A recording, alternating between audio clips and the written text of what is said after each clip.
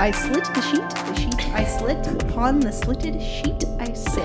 Hello, and welcome to If It's Gay We Play, the podcast where we do vocal warm-ups for you live. Yep, the whole time. That's the whole podcast. That's just the whole a vocal thing. warm-ups podcast. We Yeah. decided to go really in another direction and just do vocal warm-ups the whole time. It's to help you practice for all of your vocal warm-up needs. Yep.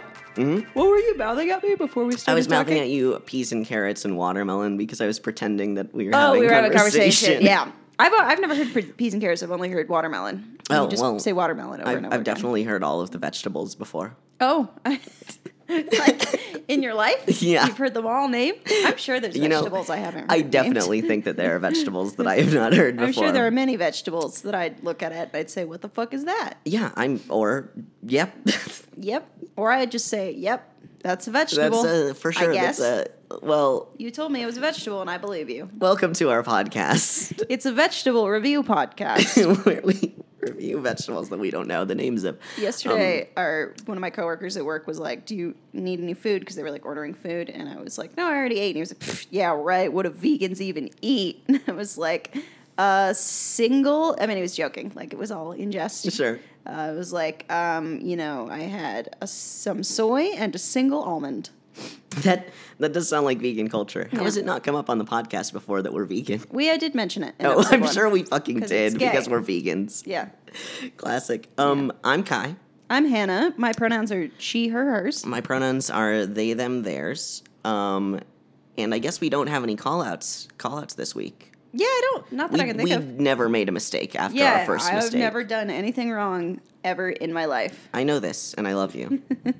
Money, please. That's just blatant theft from That's Parks some and Recreation. good reference-based humor. Oh, yes, that good random humor. So I guess let's just jump right into it. What are we playing right now, Hannah? I finished Mass Effect 2 this week. Oh, my goodness. As you know, because you were as emotionally invested in this playthrough as I was. Yes. I saved everybody in the final mission, which I did not do the first time I played the game. The first time I played the game, the very first time I did the final mission, which also, can we talk about how that's like the most fun final Yes. mission in any video game? I kept saying last night, like, Mass Effect 2 is such a good video It's game. a very good game because it's a game, and we can talk about this sort of more from like a game review perspective. Sure. But like, it's a game, like, so rarely do you play games where not just that all your choices have consequences, because there's a lot of like choice-based games. Oh, sure. Based on like all Yeah, like Telltale, games. yeah, yep. Like all your dialogue choices matter and that kind of thing. But like where your play choices matter, like in the sense that it's not just that people are scripted to die, like whether or not Yeah. people die in that game is directly influenced by your playing of the game, which I feel like very rarely happens. Like it's not just that like Morden's gonna die and there's nothing you can do about it. It's like if you put this person in the wrong position in this mission, they will die because you fucked up directly. Well, yeah, because you have to know what each character's strengths are. Right. And then play off of those strengths for the final mission. You have to like pay attention. Yeah, which relies on you paying attention and knowing your crew, which is a very good simulation of like leadership in real life, which is I assume. you wouldn't know, which is playing to other people's strengths. Yeah, no, totally. Yeah. Like, yeah, it requires like you could play the whole game and like never really talk to your crew, and Which like would be a mistake because that's the point of all BioWare games. right. Well, and like everyone would die, you know what I Yeah, mean? exactly. Or like directly, like if you don't upgrade your ship, like it punishes you for not taking advantage of things. Yeah, It and these punishes are you for spoilers, not. but this game did come out in 2010. Yeah, it's almost 10 years old. It's almost 10 years. So it's not really spoilers Yeah. anymore. It's like play It's like Mass the L Effect or word. don't. Yeah. Which you should, but yes. yeah, that like if you don't upgrade the Normandy fully, like in that mission, people die, and that doesn't usually happen in games. It's No. like upgrades make the game easier to play, but aren't consequences necessarily for no not tangible like shifts upgrading in the them. story. Right, and I can totally see somebody like there are no like tangible like up until that final mission, there are no tangible benefits to upgrading the It's Normandy. true, so you might not. Yeah, so I do can that. see somebody like not doing that because it doesn't like directly help you in combat Yeah, or like the other anything like upgrades that. But also fully upgrading your crew and fully upgrading Yeah, yourself. the loyalty missions. But not even that, like building their upgrades and stuff, like all like leveling them up in their help skill you. set or trees or whatever. Yeah. Yeah. And all of that directly influences the next game. It's just a very good video game. Yeah, I love that the resources and the upgrades and all of most of the stuff, unless they retcon it, transfers over into 3. One of my favorite things about the Mass Effect series is that all of the stuff that you're doing as Commander Shepard builds on itself until this hot take, really cool ending that happens in Mass Effect 3. Unpopular video game opinion. Which we I should like actually the ending talk of Mass about Effect 3. in a later iteration. But today, actually, I'll finish doing what I'm playing right now before I get into what we're doing. I wanted to, okay. Yeah. I saved everybody. I was very excited about that because the very first time I did that mission, I fucked up really bad and like half my crew died. So I redid it, but then Thane died because I fucked up. I was so invested in Hannah's playthrough and Hannah making sure that she saved all the people. I 100% did annoy her last night by not helping her correctly with the mission. Well, I asked you a question, and you I kept did not answer it. I answered several other one. questions that I didn't ask you. I know. I was being a dick. I just wanted to make sure that your boys lived. I know, and they did, and I was fine. Did. Yeah, and I also didn't was listen fine. to you, and my boys still lived. Correct. So everything was fine. I mean, everything was fine, no matter what happened. Anyway, it's a very good game. Yeah, Mass Effect 3. We also, were you going to talk about? Yes, I was. Okay. We also purchased a Nintendo Switch this week because we are real video game journalists. And we were playing this game called Lovers in a Dangerous Space Time. It was very fun. Which is this really fun, 1 to 4 player cooperative space shooter where you have this little spaceship and you have to balance like doing all of these different actions, like making the shield work, or like flying the spaceship and somebody else shoots and somebody else uses the shield. It's really cute and it's really adorable. cool, and it's really made by these too. people called Asteroid Base. And it's just a very fun little game, and I'm excited to keep playing it. And I'm excited that we have a Switch because there's so many new things that we can do with that now. With the Switch. Yeah, and then I'm just very excited about kind of the way that the Switch controller feels. Yeah, it's pretty cool. It's really weird, but it's also very tactile and pleasing. I'm just very excited about I know this is we're a little late to the party, but we are very late to the party. But I don't ever hear anybody talk about just how cool the Switch is. It feels good, and it's no matter how I knew that that's how the Switch worked, taking it out of the thing, putting it in the thing. Hannah was so delighted. And the fact that the whole console is basically that little screen. That's just so tight. That's bananas. So small. Based on how do they fit the whole games in there? How do they fit so many games in that little thing? Especially based on how we grew up, from the SNES to now, it's pretty incredible. Even with that's all Nintendo. I mean, even our Xbox 360s that live next to the Switch are these big clunky old machines. In comparison, do we want to talk about that? You just said Xbox 360s because we do have two. Yes, we do have two. Right, I forgot that was a weird thing. They are broken in different ways. We have two separate Xbox 360s, two discrete Xbox 360s. 360s because we didn't always live together, so we just had our own things. But Kai's Xbox 360's disk drive does not open. You have to stick a little paper clip into and the even top then, bit, that and doesn't it doesn't really always work. I think it's worked less and less the more you do it. I just don't think it works anymore. I think you need to look yourself in the mirror and say, my Xbox 360 is broken. That's hard enough to look at myself in the mirror in the first place. Yeah, that's fair. And mine I bought used on Amazon, and it turned out to be a Japanese Xbox 360, which means it will not play any DVDs that have an American country code, which is all the DVDs I own. And it will not play. Well, it'll play most games. Yeah, but here and there, there's a game it won't play. Yeah, so I just need to get a new Xbox 360. But anyway, the Switch is very good, and it lives next to our multiple Xbox 360s. Yeah, we have two Xbox 360s. We should probably put a picture of our TV setup on the social media at some point because it's pretty funny. It is. We have two discrete Xbox 360s. We have a Wii and a GameCube. And for some reason, two PS2s. Well, the PS2s aren't out there in drawers, but we have two discrete PS2s. Xbox One. We have an Xbox One. That These I got are all hooked from up Microsoft. And then is not hooked up that you never use is a PS3. Yes, that is completely that I've never accurate. seen you use. Yep, you're But right. I'm getting a fatty tax return this year, so yeah. I might use that to buy a what's it called? PS4. Yep, the And, fourth iteration of the PS. VR headset, 'cause I want to play Beat Saber really bad. I want to watch and you Star play Trek Beat Saber. fucking Bridge I want to Commander. play that so That much. is the game of all Okay. games. So let's move on to what the gayest thing that we've done this week is. Yep. We've done a lot of gay things this week. We have done a lot of gay things this week. I was going to talk about Alok Vade Menon's live show. Yeah, that they was did definitely the in gayest thing Denver. we've done this week. We walked into the theater, the Buntport Theater, and it was just filled to the brim. Like, they played 2 sold-out shows, which is incredible, with very, very visibly queer folks. And Yeah. just very queer energy in this room. Yeah. It was so wonderful to walk in there. And Hannah was very tired walking in. So and fucking I was tired. like, Hannah, the queer energy will wake you up. I know, I almost didn't go because And I yeah. barely slept, and then I had a 7-hour line out the door at the coffee shop I work at. But we went. We went, and I was And- glad I went. Yeah, and it was their show is just Alok Vade Menon, for context, for people who don't know, is a non-binary, gender non-conforming person of color, person poet, of color, performance poet, and artist, performance artist. Yeah, incredible individual. Yeah. Like, they are one of my biggest inspirations in the Mm-hmm. way that they approach the marriage of theory and art, Mm-hmm. and the way that they integrate like theory into their the art. show is called Femme in Public. Yeah. and it's about their experience as being a femme, non-binary person in public. Like, it's pretty Yeah, 1-to-1, and the experiences that they have with that. And it was like a hybrid.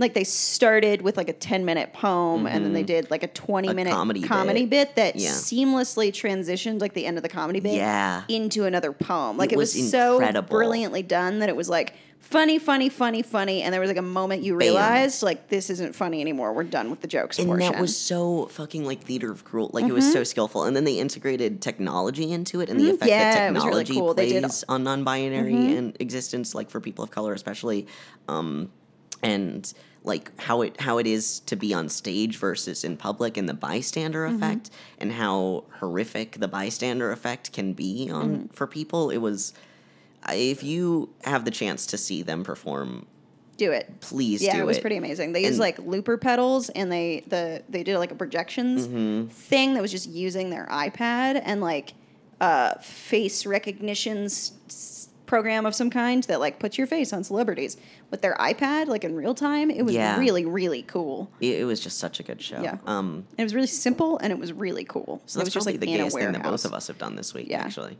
It was also, like you were saying, like it was walking into like the queerest room I feel like I've ever been in. Like, Yeah. it was amazing. Like, I And turned to we you go and to I a was lot like, of queer rooms. yeah, I was like, do you think there's a single straight person here? And you were like, no. No, I don't think there is. I would legitimately believe that. Like, maybe there was. I don't know. Like, And good on them. But, yeah, good on them. But it was pretty incredible to just be in a room that powerful, Yeah. full of very powerful queers. I was so excited about the space too. Yeah, it's Anyway, cool space. let's move on into our main segment. Wait, I want to think about yes, if there's anything else gay that I've done this week. It's very early, so it's too early to be gay. That's not true. That's never true. Don't be It is ridiculous. true.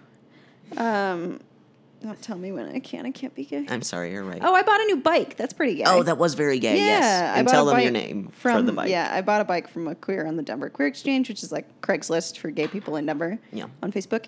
I bought a bike. It's lovely. It's a 1980s It's a very good Schwinn bike. road bike. I don't know anything about bikes, but I've been informed that it's a nice bike. And looks it feels nice. great to ride.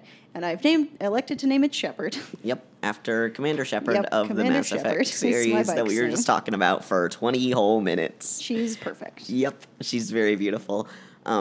So And I've never owned a bike that like fits me properly before. That's true. She's your my own size. bike. She's my spirit bike. I'm very proud of you, Hannah. Thank you. I'm very happy about it. Correct. And I wear my jorts and I ride my bike. I do want to mention that I am the only one out of the two of us that can get a bike into the back of a car. So I Yeah. did have to go help Hannah pick up this bike Yeah. so I could put it in the back I of the don't car and bring it understand. back. I have pretty solid spatial reasoning. And I don't. Until I have to put a bike in a car, and then it entirely breaks down. The only I don't thing know why. spatially that I can do is put a bike in the back of a car, and then that's the Incredible. end of it. Yeah, thank you. So now let's actually go into the main segment. Let's talk about video games, I do maybe. want to offer a content warning Oh, yeah. for this main segment. We're going to be talking about neurodivergence, and I'm going to refer to it as mental illness because that is how it is referred to in academia, and I want to Often colloquially. it's like things are being painted as mental illness, and I want to show that things are being painted as mental illness. And I might be wrong, I was always under the impression that neurodivergence and mental illness meant two different things. I have seen them used interchangeably, and I have seen them mean two different things also. Because I don't fully know. Because I don't know. And again, like, I'm not trying to speak to experience. I mean, I am a profoundly mentally ill person. Yeah, I like, identify both as that's- mentally ill and neurodivergent. Because I was under the impression yeah. that like somebody being on the autism spectrum would be referred to as neurodivergence, but not like depression would be referred to as mental illness. I think it's up to the individual Yeah, that's how fair. they want to call that thing. So I personally identify with the term neurodivergent and mentally ill, but I also have a myriad of things that could be classified as both or neither of Sure. those things.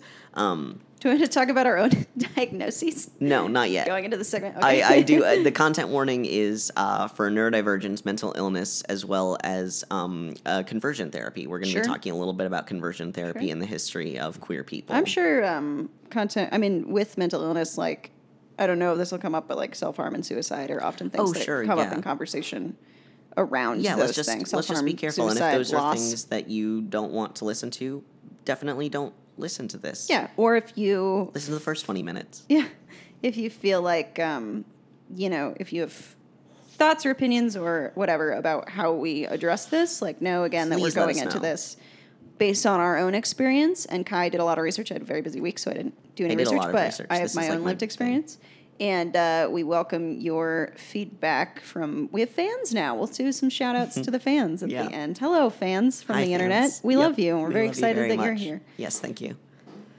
So yeah, let's just dive right in. So we are talking about Night in the Woods this Yeah, week, Night in is the why Woods. the themes of neurodivergence and mental illness are coming up. This is also the first time we've talked about like are the development team of Night in the Woods queer? Is it made by queers? It's explicitly queer game. It's like often comes up when you like a friend on Twitter came from Facebook and asked us if we wanted some game recommendations, and like often Night in the Woods is included in like queer indie game recommendations because it is an indie game. It was Kickstarter backed, which is pretty neat. I actually don't know if any of the developers themselves are queer. I know who they are, and I follow them on the internet, and they seem like very good people. Sure, they made a good game. They made a very good game. I genuinely don't know how they identify, like, in that realm. Yeah, totally. And that's okay. Yeah, that's fine. I was That's just fine. curious. Yeah, I mean, if anyone knows the answer to this, who has like more information about the creators than their names and their funny things that they post on Twitter, please let us know. Yeah. So I guess before we talked about Night in the Woods, I kind of wanted to give some background Okay. on like queerness in relation to mental illness. I read a couple papers about this. And basically, queerness in a variety of forms, like gender queerness and like sexuality queerness and all of those things, have been classified as mental illnesses in the DSM forever. And some things still are classified as mental illnesses in the DSM. It was only 43 years ago that the diagnosis of homosexual was removed from the DSM. Oh, I thought it was more recent The than second that. one, well, we'll get into some Sure, other yeah. things. The actual diagnosis of the term homosexual. And we're now on the DSM-5, which still contains the diagnosis for gender dysphoria, other specified gender dysphoria, unspecified gender dysphoria, and it also includes transvestism, I see. which it specifically lists as a straight or bisexual male who dresses up as a woman. And I don't know why gay male is not included Yeah, it's in not that. included in that. It seems like a very odd. It's very arbitrary. It's not super arbitrary because the fact that like sexuality and gender are two things that have been conflated repeatedly throughout time. So if you're diverging from the expected performance of your gender, then you're also like sexually deviant, or if you're diverting from the sexual performance of your gender, you're gender deviant. So anyway, I do want to talk a little bit about also, I personally am diagnosed with gender dysphoria, and that's only because I fulfilled a very specific list of symptoms. You have to fulfill at least 2 of these symptoms, and it lasts for over a year. Otherwise, you get classified as having a different kind of gender dysphoria, or you don't get classified as having gender dysphoria at all, which precludes you from accessing medical treatment for trans healthcare, which, sucks and is terrible. And not everybody has access to horrifying. even getting diagnosed in the first place. I got very lucky in the fact that my gender therapist is like this really dope trans dude who just wants to talk about these things and is not going to gatekeep in that way, which is wonderful. But a lot of trans community members don't have access to gender therapists like that, so we all share methods for working around this gatekeeping and preparing for it, and like how to act in order to access these certain treatments. So you have to do a very specific type of gendered performance and be like uber representative of whatever gender Well, you're Laura supposed Jane Grace to. talks about in her Yeah. book Tranny, which is a very, very good book. It's an Laura Jane incredible Grace book. is the lead singer of the band Against Me, who's lives openly as a trans woman, and she's wonderful. And her book, not her most recent album, but a couple of albums back, is called Transgender Dysphoria Blues. It's brilliant. I love that album so much. But her book, she talks about how, like, when she was trying to get hormones, she, like, wore what she normally wears, kept wearing what she normally wears to the therapist and the doctor, which is, like, tight jeans and a cut-off T-shirt.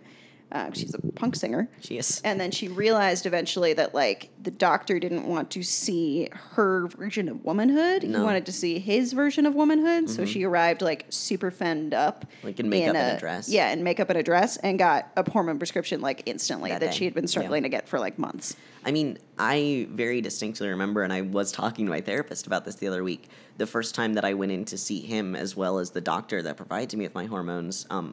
The way that I dressed and the way that I presented myself was very deliberate, and I actually faked not being non-binary, because non-binary or gender non-conforming folks are not often afforded hormones. I am a very rare exception that I am able to go to the doctors that I see as myself and get access to the stuff that I get access to. Like, the fact that I identify as a lesbian and wear a hat that says les, like, would likely preclude me from getting hormones that I need to survive, and that sucks.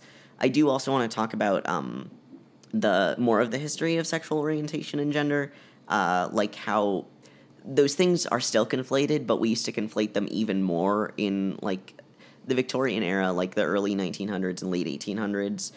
We would classify people as inverts, whether, like, that was based on how they identified gender-wise or, like, sexuality-wise. And that was just one big old diagnosis. And the cures were very similar to some cures that are still used today, such as conversion therapy, as well as a lot of basically, like, retraining. But there were still gender reassignment treatments, but those gender reassignment treatments were often given to people who were not desiring gender reassignment. They were just queer. Like, they were just sexually queer. And that's, super, super fucked up. That's really something. Yeah, it's very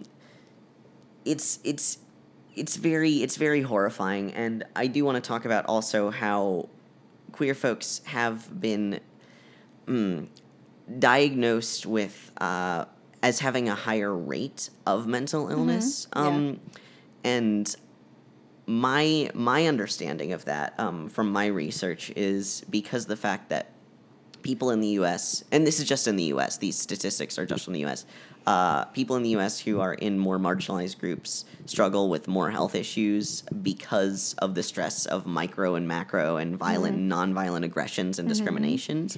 Totally. Alok has a line that they spoke in one of their poems that I just reread that poem last night in their book that we bought.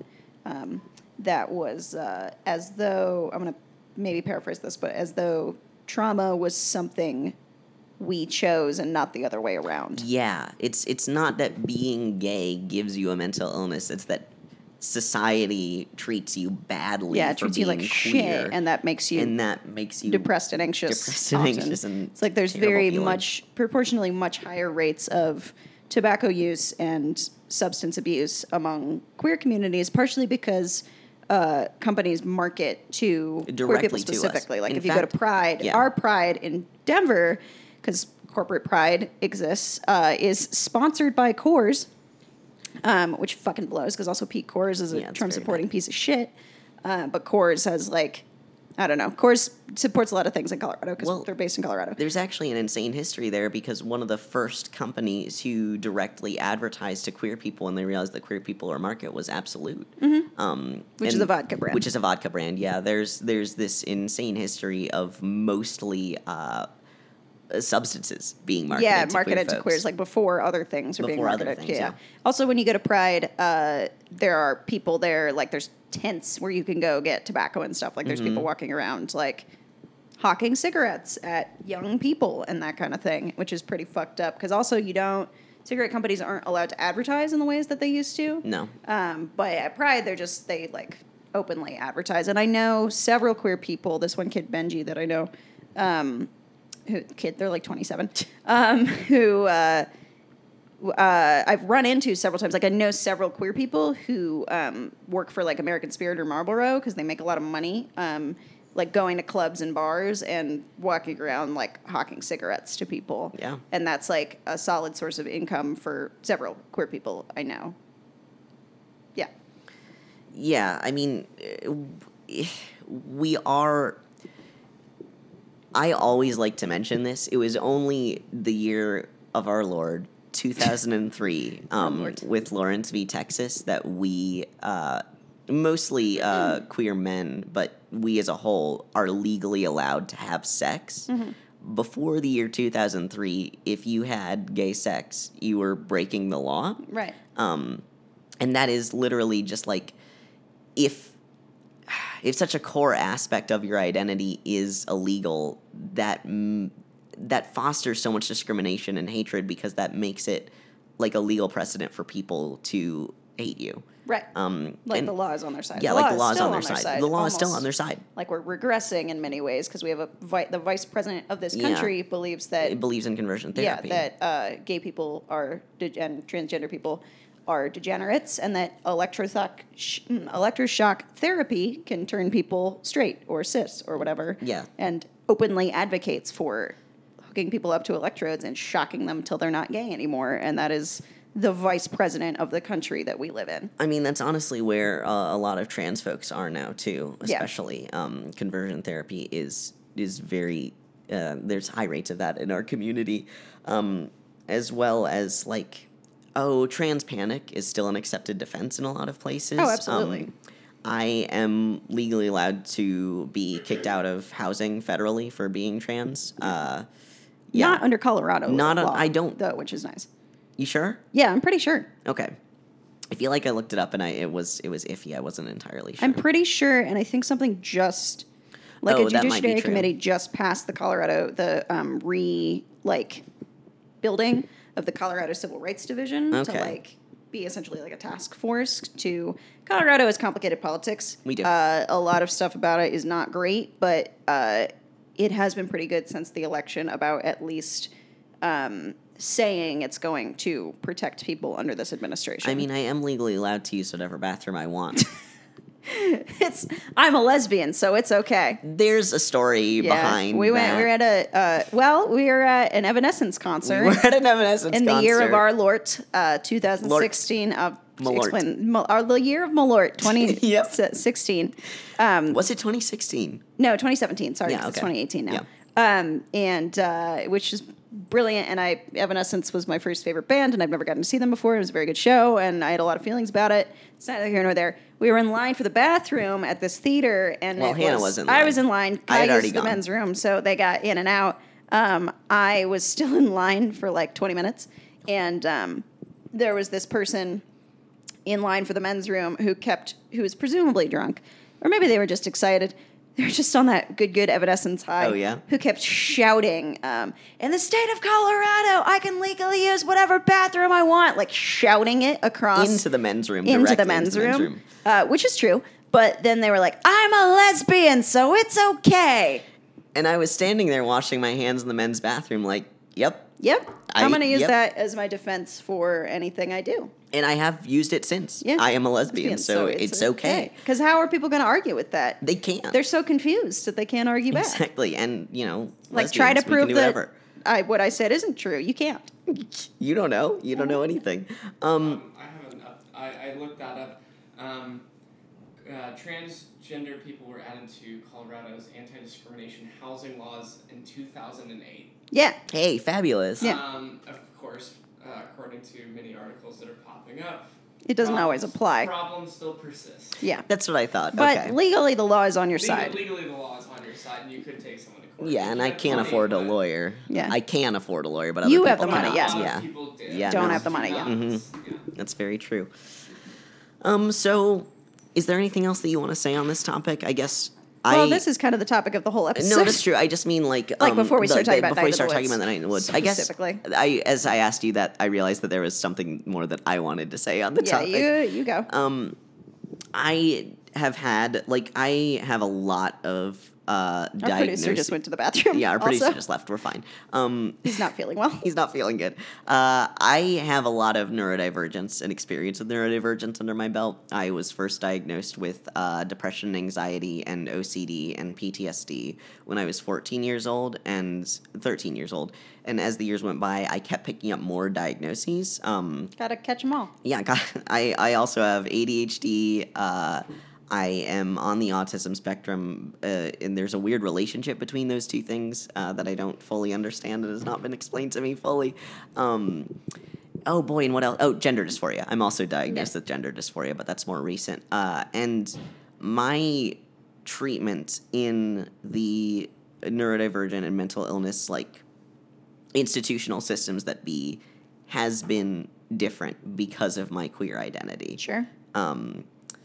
I have had really negative experiences with the ways that psychiatrists tried to fix me, and there were certain things that I had to do in order to prove that I was well. I'm using a lot of air quotes that you cannot see. Yeah. In order to prove that I was well, air quote, that required specific gender or sexual performances. And there was also a lot of discrimination about my polyamorous identity. Sure. As well. Like, that's not seen as healthy or doable by a lot of the mental health community. It's not seen as like A a viable valid identity. It's still seen as more, even people who are like supposedly chill with like gayness or whatever, like it's not seen as like a viable identity. It's seen as like you're a slut or you're deviant or you're a cheater or whatever it is. Well, on top of that, also my involvement in the BDSM community has not been treated well based either. on what I just said, I want to clarify that like I don't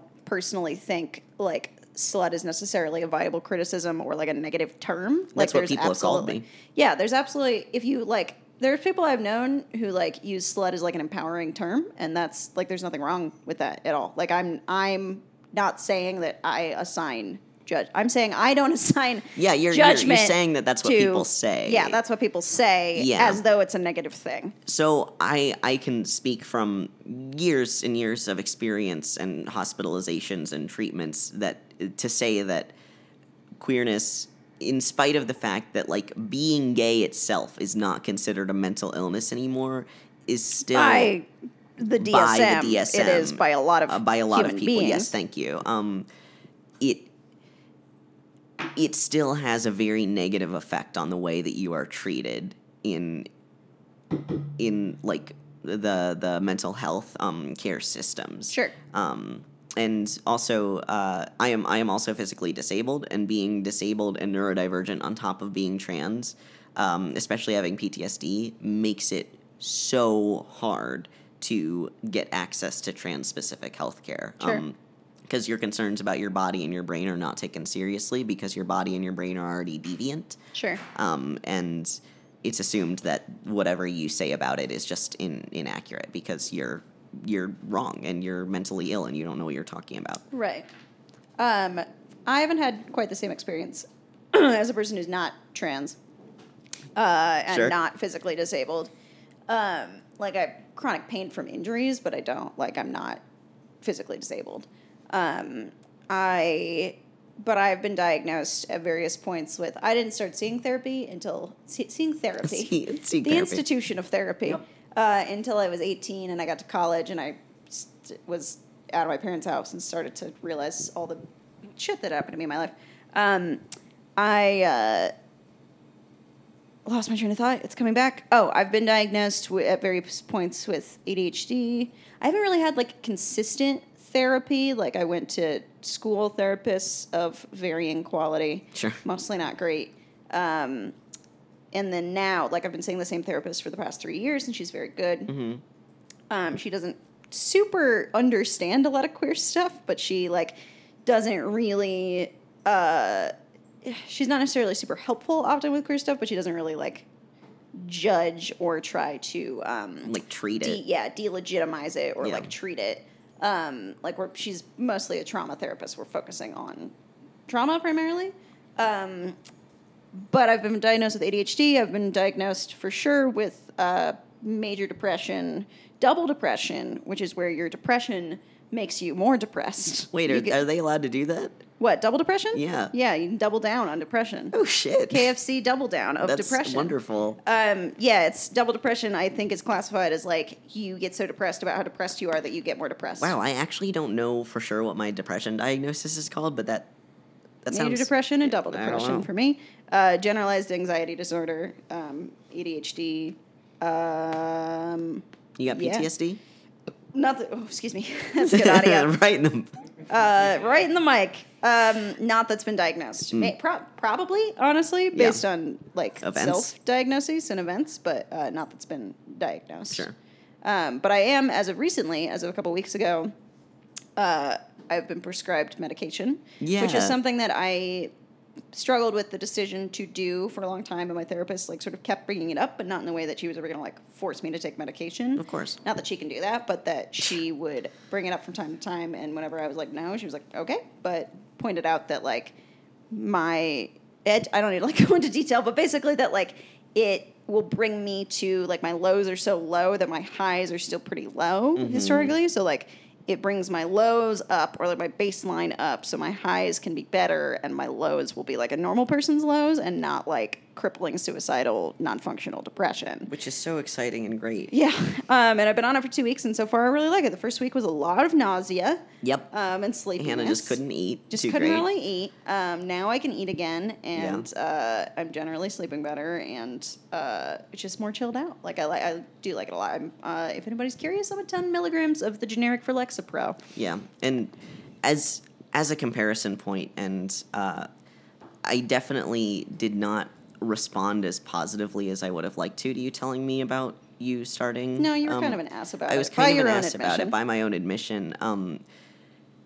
In spite of the fact that I am very excited for you and happy for you because I love you a lot and I really want you to feel good in your brain. Ah, jeez.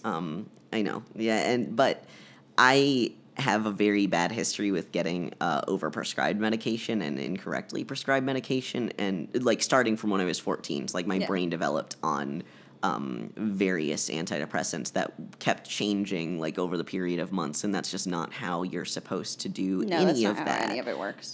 Hey, Tori, Our cat is eating a plant right now. Can will you can stop somebody her from eating grab that her? plant? Sorry. We've got a live show going on. Tori, she always leaves that plant alone, but then sometimes she She's just showing decides, off. like, I want attention, so I'm going to try and eat something Yeah. I really shouldn't. And So there she goes. I have a very bad history with medication, and as a result, I was not as supportive as I Aaron's wanted back. to be with Hannah. But I am like in support of you and very Thank you. invested in your ability to Function. function And It's sleep, just- because I I've think had chronic insomnia for as Yeah, long as I can remember. medication is for some people and not for others. Totally, yeah. And Yeah, I'm not, like, yeah. saying... Yeah, I'm yeah. not saying that you're saying that. I just want to say, like, as a our cat's just as a comparison point, we're coming from two contrasting like histories with this, and I think that that's a really good starting point for conversation about it. Yeah, totally. So, Night in the Woods. So Night in the We're Woods. going to talk about. This video game podcast. Well, all of this background. Well, this is also a gay podcast, and that all this background is important and all like this- our experience Yes. of where we're coming from. Because I also like my history with medication was I had the sort of common public perception that like medication was giving up, or medication was for crazy people, or medication was like not. It was like a numbing agent basically, which is not at all true if it works properly. Like depression is a numbing agent. The point of medication is to remove that cloud so that you can like do your work and like function and live and feel happiness. I mean, it's literally to regulate all those good chemicals in your brain to make them work how they're supposed to work. Right, exactly. But I dated somebody. It was in a very abusive relationship for almost me too. Weird. For a couple of years almost with somebody who was just she was a fucking racist idiot, but also was like so vehemently anti-medication Also and like transphobic. Yeah, also transphobic, and also she was like an anti-vaxxer. Like she was just a dumb shit who like had a bunch of dumb shit opinions. This person, I don't like to shit talk my exes at all, except for this person is an evil monster. Sure. Anyway, but so that sort of infected my viewpoint for a long time too. So it took me a while to like get to the point of like, no, medication is something that I'm willing to try because it's not like bad. Like it can potentially help me, and it's not like there's strength in taking medication. I think if that's what is the right decision for you, like you're taking, like I personally am taking my own mental health and healing in my own hands, which I've been doing for years, but like this is the next step for me in that journey. Well, it's super empowering, and like I can see a shift in the way that you're thinking about yourself and how you're doing and like how you feel, and it just makes me really happy and excited for you. Thanks, bud. Yeah. So all of this backstory brings me to why I was drawn so strongly to Night in the Woods. I remember seeing advertisements for it for 4 years before it came out because it's an indie game made by Scott Benson, Bethany Hockenberry, Alec. That's a great last name. Holoka. I'm sorry, I'm very bad at some things. Okay. And then Secret Lab and Infinite Fall were also the big people that were involved with it. And it was like on Kickstarter and in development for many years. Yeah, for a long time. time. I kept hearing about it on the internet, and it was like a game with neurodivergent, mentally ill characters that are queer also. And I was like, that's me. It me. And it was first released January of 2017, which was last year.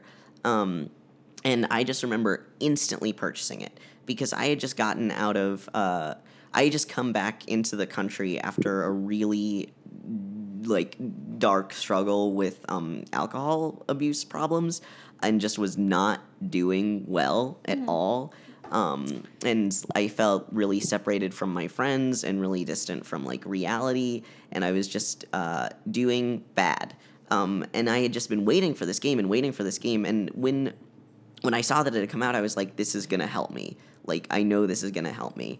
And something that I keep saying to Hannah over the course of this week as we're talking about this game is that the way that the gameplay works. The main character is Mae Borowski, and she's this little cat that is pansexual and has dissociative struggles with dissociation and depression and anxiety. So anyway, the gameplay of this is it goes like day by day, and it's very cyclical and repetitive, and you talk to the same people or like every day, and you try to do the same, not necessarily the exact same things every day because things change from day to day, but you raise a family of rats, and then they like are born into the world, and you do that by feeding them every day. And you can develop a relationship with your mom by visiting her at the church every day, and you build relationships with your friends by visiting them on like altering days, or like every day you can visit one friend. And that just was such a gift to me because building a consistent schedule is the thing that helps me so much. Like, I now wake up every morning and work out like for 30 minutes and do like meditation through yoga, and that is so useful to me. Like, I would not be here right now if I had not had that kind of modeled schedule building and that kind of modeled discipline building that I had not gained from this game, and also from 10 years of therapy now that I've had, but still, that was just such a really positive and beneficial representation of mental illness and neurodivergence and how you can do something. That just really affected me very strongly. That's awesome. Yeah, the main character also, May Borowski, which I was trying to think of her last name for such a long time, and I kept thinking of Benuski, which is just because I just read Geek Love, and that's the last name of the family in the book Geek Love. That's delightful. It's not it. It's Borowski. She is a... in this world, it's all anthropomorphic animals. Yeah, yeah. And she has dropped out of college because basically she was just too anxious to... Well, she's struggling with dissociation too much. Too much, anxiety and dissociation to do college. And it sort of speaks to she's the first person. She also, it talks about there was an incident in her past, she struggles with dissociation Violence. And violent anger outbursts, violent intrusive thoughts, and also anger outbursts, which is something that I struggled very much with as a child, and pretty much up until a few years ago when I really started doing this trauma regression therapy. I can remember incidents in my childhood where and up through adulthood where I will get blackout angry, legitimately don't remember things. I guess red out is maybe more the word for it, but just berserker rage. Just the only thing I feel is anger and the urge to do violence. And that hasn't happened to me in a very long time, but I can remember it for from childhood.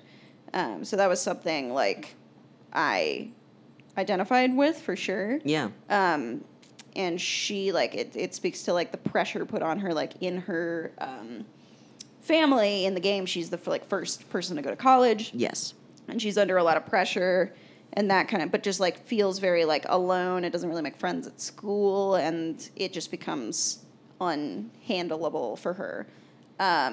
Which is something I very, very, very much struggled in college too. I'm from a family of college-educated people, so that's a privilege that I have, and also a different experience for me. But there was still a lot of pressure on me to succeed academically for my whole life growing up. I feel my entire identity and measurement of success in my family was tied to, especially with my mom when I was growing up, was tied to my academic performance. My whole worth was my academic performance. So that's something I identified with as well. But I don't know how I got through college, but I did, and I graduated. Yeah. I think just by dissociating maybe and getting through it. So that's sort of her context, and she's coming back to her small hometown after having dropped out of college. Where she has friends and family. Where she has friends and family to sort of she to a degree views herself as a failure, and there's some pressure from her family in the game of how did monetarily. Yeah, how did you fail this? We put so much into you going to college. When she's just I just couldn't do it. I don't know what to tell you. I just couldn't do it. Yeah. And that's something that I think speaks to a lot of millennial experiences for sure. A lot of young people in this country who obviously a lot of folks don't go to college, but a lot of folks who there's so much placed on do school, go to college, you'll get a good job. Well, it's the linear straight timeline. Right, yeah. You'll get a good job, you'll get good opportunities if you go to college, blah, blah, blah. And then you'll work, and then you'll get married, and then you'll die. Yeah. Well, then you'll have kids, and then you'll die. Yeah, you'll have kids, and then you'll die. Yeah. I don't know, just that intense pressure is something that I know a lot of folks who grew up in that environment. And this speaks to the power of alternative timelines to that kind of linear one. There are other characters in this game besides May. There's this queer couple, Greg and Angus, who are just two queer dudes who are in a relationship and really happy and in love with each other. And Greg suffers from, not necessarily suffers. Greg experiences bipolar disorder. And Angus, I think, is neurotypical. Well, Angus comes from an abusive household, Yes, and so he probably talks about struggles with how PTSD. he feels like Greg sort of saved him. Yeah. Too. So there's I think the game portrays a slightly unhealthy aspect to like that. They both know that some aspect of their relationship isn't super Yeah. healthy in that mindset, but they're aware of that. And they care about each other Yeah, very they care about each other deeply very and as deeply, and they're people, sweet and boys. that's wonderful. And then there's Bay. Greg is a fox. Greg is a fox. Angus is a bear. Angus is a bear. And then there's Bay. May. No. Is it Bay? It's B. B. It's B. I don't know how to pronounce That's that. pronounced B. Oh, okay. Well, B. It's not Bay? Well, she's Bay, but her name is B. She's a crocodile who suffers from depression and who lost her mother. And had to take over the family business. And had to take at a over the pretty family young business. age. This game takes place in, I believe, Appalachia. It's not feels really like it's specified, not yeah. specified, but it feels like It's Appalachia. it's a a derelict mining town. Yeah, derelicts. Well, not like totally derelicts, but like it was a town whose industry used to be based on The coal mine mining. is derelict. And the mine is now derelict. Yeah. And there was like a huge mine explosion and stuff. And Yeah. now the town economy is pretty much in the shitter Yeah. because of the lack of mining. So it does. Yeah. It feels like Appalachia. It reminds me a lot of like where my family, where part of my family came from. Part of my family too. Yeah, Different parts of Appalachia. Yeah, exactly. Yeah, it's weird. Yeah. um, Well, your family's from Pennsylvania, Yeah. Appalachia. Mine's from Tennessee, Virginia, Appalachia. yeah, but a bunch of people like lost their jobs, and a lot of people struggle with addiction and like mental health issues. Where my family is from, and the game deals with this kind of like real crisis of all of these young people like moving out and all of these old people like dying and being really sad and struggling to support themselves and their Yeah, families. It's like a dying town. Yeah, it's a dying town. And the way that the plot sort of deals with the idea of like the end of the world that we all once were familiar with and knew, and the beginning of a new world is really, really cool. Because this game came out so recently, I don't really want to spoil it. But I do want to say that like the intensity of the plot is incredible. Yeah. Like the way that story of like a town is told is amazing. There's a gothic element too. It's to it. very There's a sort of gothic.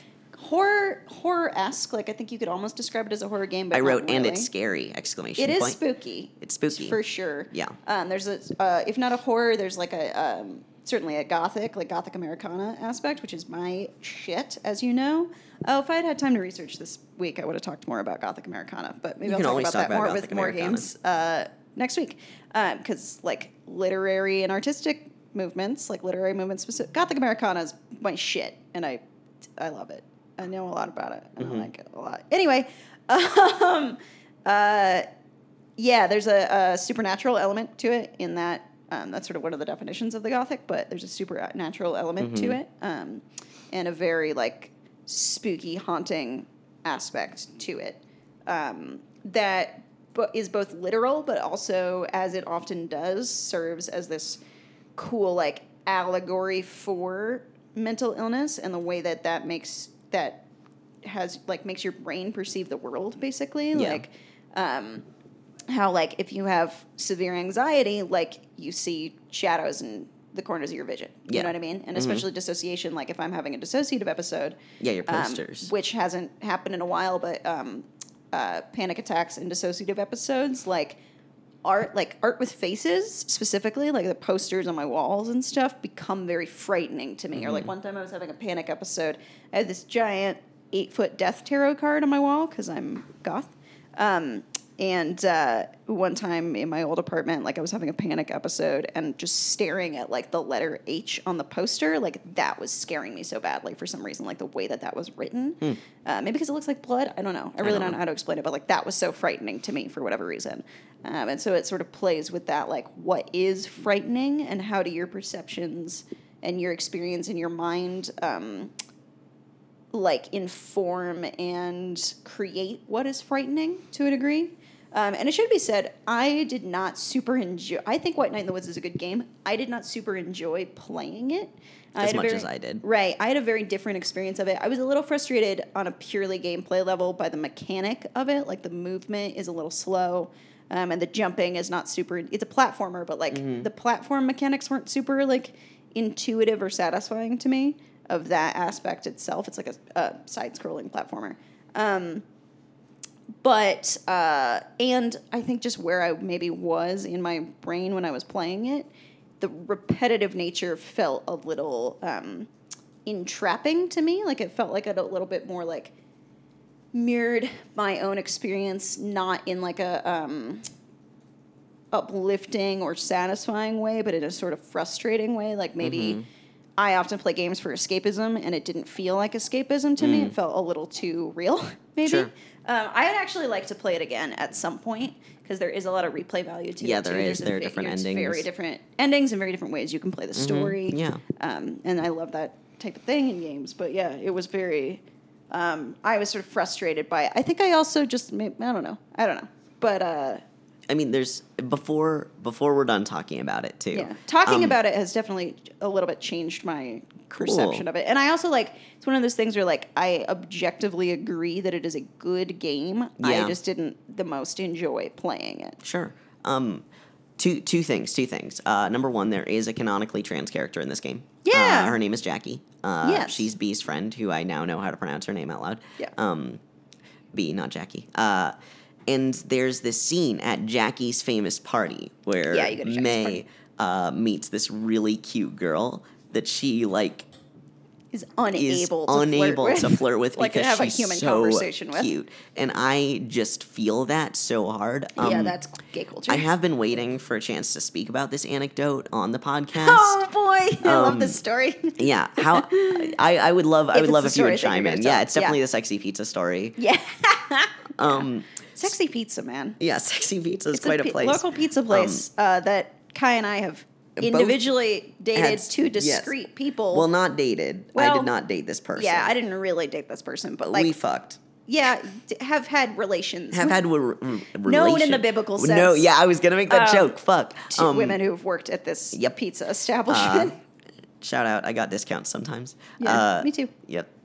So anyway, we had gone rollerblading. You were on your longboard, and I was on my rollerblades. Yes. And we were at Sexy Pizza, and I was carrying my rollerblades into this establishment, and The person at the cute, cute ostensibly woman. Whenever we say like cute girl, it's like we're reading signifiers. yeah, I guess we're which, not trying to you know, assign we a gender to shouldn't this do. person. But the cute girl at the cute person, the register. The register said, "I also rollerblade," and Kai said, I said thank you. "Yep." Because I was very overwhelmed by how attractive this person was, and I was like, she's gonna say, I like your rollerblades. But she didn't. What she Or, said was, I also rollerblade. And Kai said, "Thank you." As if I was thanking her for her very existence. Yeah, thank you for rollerblading. Thank you for rollerblading You're also. so brave. And then I immediately went and sat down and told Hannah Yeah. about the experience. And then we ate a lot of cheese. And we ate a lot of cheese, and we're This was both in- lactose yeah. intolerant. This was in our dark days. It was a bad situation. It's the dark period of our lives. Anyway, yeah. So I think, yeah, being flustered by attractive people is the queer experience, and that I definitely see represented in the game. It was weird. I actually didn't share this anecdote with you. For whatever reason, maybe I just wasn't paying attention to the game, I read that because I was at that party and it was sort of like a goth club scene. Yeah, it was very cool. And so I read this, and that's a goth club. A goth club is a place where I hang out a lot, and Sure. I've been going this one club for years, and like often have gone by myself, and I've had a lot of experiences with shitty dudes hitting on me. Yeah. And like fine, nice dudes hitting on me. And now we go, and it's fun. Who are like, "You're cute," and I'm like, "I'm gay," and they're like, okay," and go away.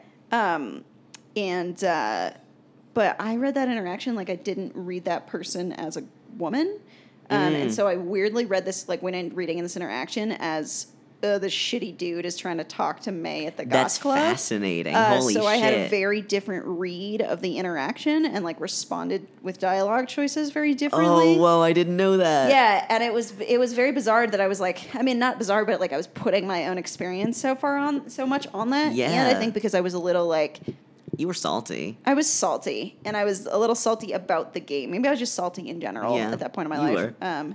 It was winter, and I get very... You get salty in the winter. Yeah, I get seasonal affectiveness disorder for sure. Abbreviated as SALT. Yeah, that's what they call it. Yep. Yeah, so I put my own experience on that and like read it very differently. And then later when May was like, that girl was so cute, I was like, that was a very different interaction than I thought it was. Yeah. No, it was very cute. I loved that interaction the first time I played it. So again, I would be curious for you to replay that for a lot of reasons. Someday I'll replay it. I've got so many fucking games to play. One of these days. Because we just got Breath of the Wild. Yes, so the last thing that I think I wanted to mention about Night in the Woods was kind of the incidental queerness thing that we were talking about, because these characters are both incredibly open about their queer identities, but it is kind of an incidental fact about them. Totally, yeah. Like May, you don't really... Sorry, I interrupted you. No, that's okay. You don't that's really... That's what podcasts are. It just, yeah, you're right. It's just two people interrupting each other for an hour and a half. Yep. May doesn't... You don't really, like, romance anybody as May. Romance. Yeah. That's a verb now. Right? Like... But it, like, comes up, like, some kids, like, ask her a question, and she's like, yeah, boys and girls, I don't... Like, yeah, like, when she's talking about her future partner, she's like, they, like... Yeah. And then Greg and Angus are dating, and they're men, and they talk about it, and it's not weird, and it's not like... it's not like they're gay. Yeah, it's not, like, mentioned in a discriminatory sense, either. Like, the people of the town, that I noticed... did not say anything negative about it was these just like queer characters. Like your mom is like, your friends Greg and Angus, are they still dating? Like, yeah, and it's not which like... was kind of neat that this wasn't like, they didn't play into the like trope of small town homophobia, I feel like. It was just allowed to incidentally exist, which is a pretty cool... Well, there are so many queer people that live in small towns and have both really positive and really negative and mediocre experiences in those towns, and that's often ignored in pop culture. Like, it's seen as, like, the urban queer is, like, the good queer, like the successful or like queer. The queer that's, like, having the good time. Yeah. As though we don't get harassed and spit on and beaten which we in cities. do. Yeah, so it felt like a nice little bit of like non-erasure, like representation of that experience, which made me really just satisfied. Yeah, absolutely. Yeah. Yeah. Well, hi, Tori. She hears her dad. Yes, she does. Yeah. So anyway, I really love Night in the Woods, and I think that if you are interested in any of those topics that we just talked about, you probably will also. Yeah. I think it's a good game to play. And again, you were talking about, we had an interesting conversation with our friend Charles. Hey, Charles. Shout out to Charles, who loves our podcast, which is tight. And that's not why we're mentioning him, but it's just tight. That he was saying, like, I tried to play Dark Souls for about an hour once and couldn't get into it. I'm going to try again with the remastered version that we're going to have for Switch. But he was talking about, like, Dark Souls, as people who know video games often know, is, like, one of the most repetitive games because it's... No? At the beginning. I'm not talking about this at the beginning. No, I'm talking about my experience. Yes. Because it's hard to get into... It was hard to get into for me because it was repetitive in the sense that, like, it was very frustrating. Like, it's like you respawn, you go to the same enemy again, you die. Yeah. You respawn, yeah, because it's hard. The combat was not super intuitive, and it was difficult, and so I just, like, died 20 times in the first hour and got frustrated and gave up. Once you get past that, like, it's actually one of the least repetitive, most That's what I've heard. games. Yeah, that's what I've heard, and that's why people love it so much, so I am going to give it another chance. But he was talking about how, for him, the, like, sort of, like, repetitive nature of Dark Souls, like, this is his own words, or paraphrased words, was he played Dark Souls at a time in his life when, like, he was in a state of severe executive dysfunction with his depression, and that he, like, couldn't get out of bed style executive dysfunction, and Dark Souls sort of filled a similar thing to what you were talking about with Night in the Woods, that, like, the repetitive or cyclical or whatever it was, like, the struggle of Dark Souls for him really helped him with his depression because it was such a difficult game, and he did it, and he sort of had to do the same thing over and over again, but he got a little bit better each time, and that helped him build that in his mind for his depression. And I think that's so cool that games have the potential to do that, like really mirror that experience. There's this BoJack Horseman is a flawed but a very, very good show, I think, that does talk a lot about neurodivergence and mental illness and has a canonically asexual character, which is really cool. There's a lot of incidental queerness in BoJack Horseman too. But there's a quote from season 1 that I love that's like, you have to, it does get better, but you have to do it every day. That's the hard part, but it does get better. Basically, that, like, there's people out there, people I've known in my life that think, like, antidepressants are like they'll get prescribed antidepressants and be like, my depression is cured, and then just, like, not deal with any of their shit and act like terrible people towards other people, or Yeah. that people are like, I've gotten over it, and really they've just like bottled it and not addressed it, and Sure. not talking about it for them has gotten them getting over it. And I think that's really encouraged in our culture. But that living with mental illness and healing from trauma and healing from abuse and mental illness and whatever it is, like, it's really hard work. Like, you Oh boy, have howdy, to, do we know? yeah, right? Like, you have to, but you have to put in the work. Like, therapy doesn't fix you. You have to put the work into therapy. You get out of therapy what you put in. Mm-hmm. And that's not saying, like, pull yourself up by your bootstraps, but it's to say that, like, anybody who is living with mental illness and functioning with, and neurodivergence, whatever term you want to use for it, and functioning with that and succeeding and living in the world or not, like, anybody who's just, like, still alive with that is That's amazing succeeding. and incredible, and that's success. And, like, you are valid. But also, like, it's amazing. Like, it's amazing to me that what we struggle and what we go through and what we all live with and what the fact that we're still alive is so cool. Well, I mean, I guess I would just speak to like you and me because Yeah, I wouldn't totally. want to speak to everyone. Like, it's really I tight. think it's incredible. Anybody Yes. who is living with neurodivergence and not, because society doesn't want you to. Like, honestly, society wants you to die. Yeah, it's not like you're struggling like against yourself. It's like you're struggling against Yeah. society. Well, sometimes against yourself, Yes, too. Like, but against your I'm own brain not saying that. chemistry. I'm but trying to say that like not all like neurodivergence is not objectively bad. no, that's not what I'm saying. Yeah. I just think it's I'm in just a adding. society that doesn't support you and doesn't want you to stick around. Yeah, and, like, exactly. So the narrative that we hear about queer people is death and suicide, like, Yeah. especially depressed, mentally ill queer people. Yes.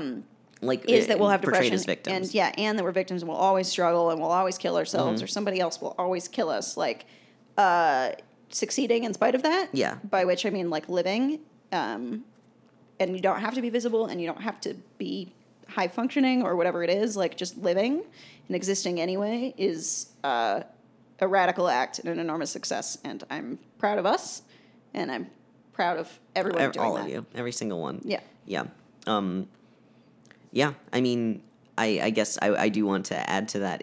There are such high rates of especially like trans feminine people of color like being portrayed as victims of like mental illness or like murder or like victimized complex, and that's, you know, every time that somebody just is able to like live is, yeah, it's so incredible. It just blows my mind that that's something that we're just able to do, that like people similar to us and different from us are just able to do that. We're very powerful people, Yeah. queers. So And any marginalized folks anybody who's living in spite of a world that tells them not to is Yeah, that's tight. extremely cool. that's a pretty good note to end on. I Yeah, would I say. agree. We, like I said earlier, shout out to the folks who have found us on Facebook Yeah, groups. thank you. and- We're so excited to have Yeah, we're listening you. to our podcast. We've got a couple reviews on iTunes and Yeah. a few ratings, and that's pretty neat. We would love reviews on iTunes. Right now, the podcast is only available on iTunes, but we're going to work on getting it up Yeah, we're trying to get it on available on Spotify and Google Google Play Play. at the very least to make it accessible to more folks. And we would love ratings and reviews. It helps us get seen by more people. If you like our podcast, if you would take a few minutes to rate and or review it, that would be awesome. I would also love to just hear some people's thoughts just on Yeah, Facebook or absolutely, on yeah. Twitter, just because I really am curious how people feel about the stuff that we're talking about, and I also want people to add their voices to the conversation because it's absolutely, really yeah. important to me that this is like community building, like a conversation, dialogue building exercise. Totally, yeah. It's not just us Yeah, it's not just us screaming into the void, shit or at which each we other. do anyway. I identify You as are the void, yeah. That's what I meant. Thank you. You're welcome. But yeah, Facebook, Twitter, Instagram, Gmail, Facebook, Twitter, Instagram at Gay Gamers with a Z, Gay Gamers, with a Z. Because we're cool and hip. We are, We're with the trying to kids. appeal to the teen demographic. Teens, yep. And Gmail, if it's gay, we play at gmail.com. If you want to submit games that we should play, games that we should talk about, games that or just like topics that you're interested in hearing about, we would love to hear that on any or all of those mediums. We would love ratings and review on iTunes, but also just like, we love that you're listening if you're listening. Yeah, Thank you thank for you. listening. We really appreciate that. Like, this isn't necessarily like we're doing this because it's fun, but also it's cool that we've gotten positive feedback and people seem to like us Yeah, that so feels far, nice. and that feels good and neat. Yeah. Because I like us. I like us most of the time. Well, I love us all the time. I like us most of the time. That's good. Thank That's you. a good note to end on. Yeah. So this is a little bit of a long one, but there's a lot to talk about It's here. actually the exact same. Oh, cool. It's not That's a what I long one thought. at all. It's almost literally the exact same. I've kept us on length fucking as Cool. the last one. Tight. That's why I got this outline. Okay, Yeah. so keep playing gay. Keep being video games. And We we'll love see you you. next week. We love you. Bye. Bye.